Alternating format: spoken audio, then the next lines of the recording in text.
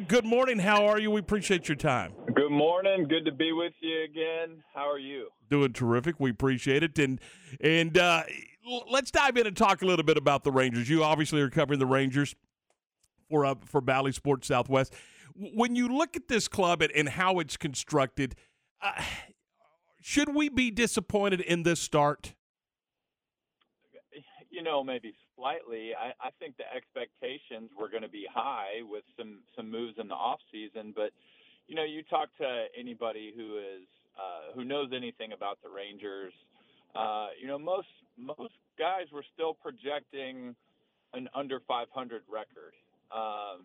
It's easy to get excited when you spend all that money, but we still got a ways to go. I think, typically in Major League Baseball, the blueprint that has been drawn up, if you look at what the Cubs did, if you look at what the Astros did, you start by building with the youth movement. You draft well over a course of a few years. You get some of these young guys to come up and prove that they can perform at a high level in the major leagues and do it consistently. The Cubs did it with Rizzo and with Bryant, with Javi Baez. The Astros did it with Bregman and Correa and Altuve.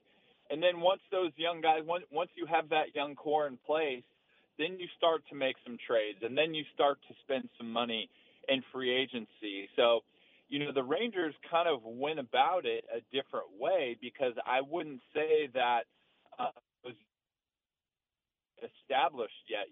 Josh Young is part of that. He has not gotten to the major leagues yet. You can talk about Jack Leiter. You can talk about Cole Winn. These are promising young players who could play at an all-star level in the major leagues someday, but they haven't gotten there yet, and they have not proven themselves. So for the Rangers to go out and it's taking it in a little bit of a different direction, but more than anything, in a day and age in Major League Baseball, when we talk about tanking and we see teams not spending and not trying, I really applaud the Rangers for their efforts in trying to improve their team. David, are we still seeing some residuals of an abbreviated spring on the pitchers right now for the Rangers and Major League Baseball? And when do you think they start hitting their stride because of that? Well, maybe you could talk about that with the Rangers because a lot of the pitchers just don't seem like they're quite in sync yet. But in general, pitching all around Major League Baseball is doing pretty well. I think last I checked, league averages were in the low 230s. So, the pitchers are still seem to be ahead of the hitters. But it's kind of hard to know. But I think generally speaking, April's always a weird month as it is. You've got some cold weather across the country. You've got players that, are, whether you have a normal spring training or whether you have a shortened spring training, you have players that are still trying to figure things out and find their rhythm, because spring training is just completely different from the season. There's all there is to it. It helps get you in shape, but it's a completely different feel. So, I don't know if I have a clear answer for you on that, but I do think that a shortened spring could definitely have an effect on the results that we've seen so far. Do the Rangers have a true leader at all in that clubhouse? Well, I don't think that on past teams that, say you've got Corey Seager, he came from a clubhouse with guys like Clayton Kershaw, Justin Turner, numerous leaders where he could probably just stay quiet and stay in the background, speak up when he wanted to. And now, you're looked to as the guy signing the big contract, similar to Marcus Semien, but both of those guys have verbally stated how they want to step out and be, that leadership for this team, for all of these young players. So I think they are. It's a role that may be new to them and that they're still getting used to. Talking with David Murphy on the program this morning. David, when is a true evaluation okay? I mean, do you need to be 50 games in? Do you need to be 60 games in before you can say, okay, this is what our team looks like for this season? That's a good question. I would say, probably a month or two in for a team would be good. I was always told as an individual or as an offensive individual, you should get about 100 at bats into a season before you can truly evaluate how you're doing. But I would say, even a month, there's a lot of teams that haven't hit their stride, that aren't playing good baseball a month in. And then, you even look at a team like the Braves and you look at what their record was coming out of the All-Star break last year and how they weren't really playing great baseball. And then they had a great second half, and, the rest is history. They go on and win the World Series. And how many stories do we hear like that? That may not be the typical story for a season. But, I'd say, for me, I would say about 2 months for a team, honestly.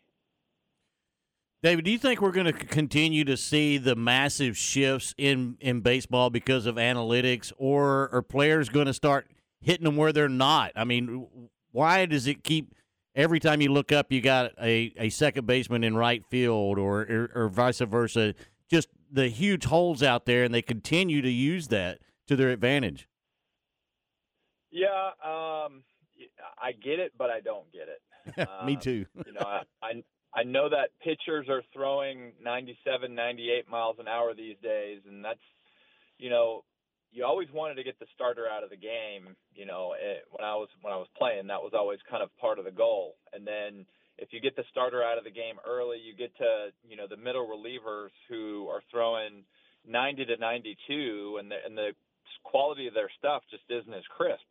But now you've got everybody throwing 97 these days. So there's not an easy pitcher coming out of the bullpen. And not to mention, teams have this thing broken down to where, once you get to the third time through the order, the numbers start to really sway in favor of the offense. And that's why you're only seeing a lot of starters go 5 innings if the score dictates. And so I think there's a lot of reasons, and pitchers are so good that it's hard to hit, say, 3 singles in an inning and really string those hits together. So that's why teams lean so heavily on the home run ball. And because of that, and because home runs are easier to pull, I think offenses realize if you're going for the home run and you miss, you're going to ground out to the pull side. And so that's why you see those shifts stack up. But looks like those shifts are going to be done away with next year. So I don't know. Maybe it'll circle back and we'll get to, to baseball that once was, with more bunting and more hit and running, more stolen bases that created a little bit more excitement. But, right now the scientifics definitely back up, what we see out there on the field. David, you got any eligibility left, man? Your Bears could sure use some help. Oh, man. I would love to get out there. I don't know if my body would let me. I might be hurt after 2 games. Talking with David Murphy this morning. We talk about it all the time, but we were just talking about evaluating the ball club. David, how do you evaluate a manager and a coaching staff? I mean, with the way the rosters are constructed nowadays, there's very few moves that they can make. I mean, what is there? 1 utility infielder, maybe 1 or 2 outfielders. So there's not a whole lot of moves that they can make. So how do you personally take a look and evaluate a manager, a coaching staff, and things of that nature?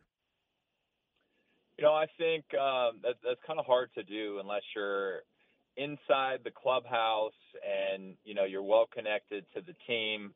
I would say the 2 main jobs of a manager are to bring a sense of energy, a positive vibe to the clubhouse, and just that feeling that you bring every day to the ballpark. I mean, I played for 2 great ones in Ron Washington and Terry Francona. When you show up to the ballpark every day and your manager, that your manager loves the game, that he can't wait to get to the ballpark, that he loves to teach the game. Both of those managers showed that they love to prepare. It's easy to go out there and play because you just kind of follow that lead. And then besides that, I'd say the biggest thing on the field or during the game is how to manage a bullpen, when to and when to not take a pitcher out, because that's something that is extremely difficult and something that we see backfire all the time. Hindsight is obviously 20/20, but it's not that simple when you're making the call in game. And then from there, it's from a pitching coach, hitting coach standpoint. I mean, those things are obvious. I mean, you have to consider the talent that you're given and what the coach does and is able to do with that talent. A young, promising player with a bag full of tools. They may struggle at the major league level a little bit, but how do those coaches, from a mental and physical standpoint, pass down some wisdom to get that guy in the right place at the major league level? So that's a really loaded question. That's hard to have a really specific answer for. David, we always heard, baseball, one of the things was relax and let the game come to you and not try to do too much. Just do what the game asks you to do. Is it much more difficult on the major league level to be able to accomplish that?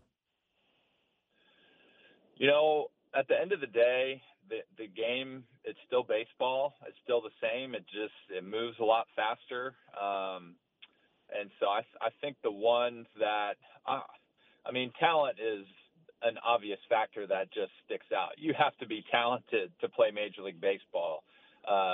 You got to be a pitcher that throws hard and can hit spots and has nasty stuff for the most part. And as a hitter, you've got to be able to combat that. You've got to be able to hit that nasty stuff that pitcher's throwing up there. But the big separator is the mental side of it, because you see so many talented players that you come up with through the minor leagues that you feel like they're going to be shoo-in all-stars in the major leagues. And for whatever reason, it could be just that they struggle with injuries, but maybe the mental side of it, that it's a hard adjustment for them. So I'd say, I heard a good quote from Greg Maddux one time when he was being interviewed, and he said, the best arms are in the minor leagues and the best minds are in the major leagues. So I think that's probably a common theme, whether you're talking about pitching, defense, or offense throughout the major leagues.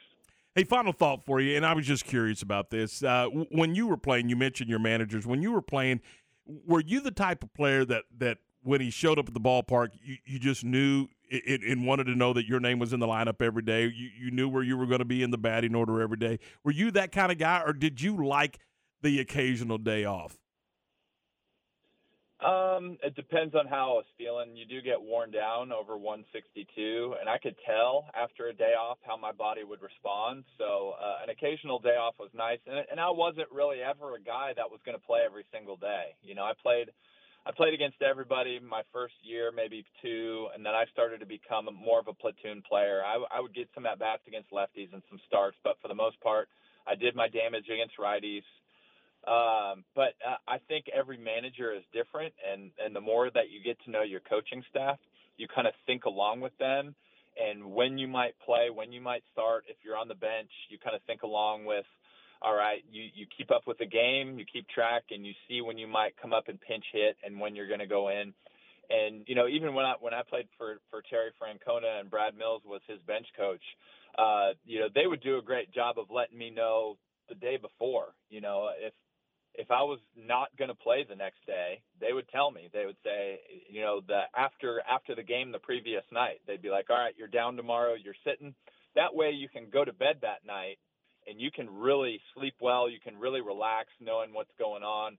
And the same thing. Like I said, I knew I was playing against a righty and probably sitting against a lefty, but on those rare occasions where I would start against a lefty, they would make sure to let me know so that I wouldn't feel ambushed when I got to the ballpark the next day and I saw my name in the lineup. David, as always, it is a pleasure, man. Great stuff as always, and man, we appreciate your time today as always. Yeah, enjoyed it on this side as well, guys. Looking forward to the next time. Talk to you soon. That is David Murphy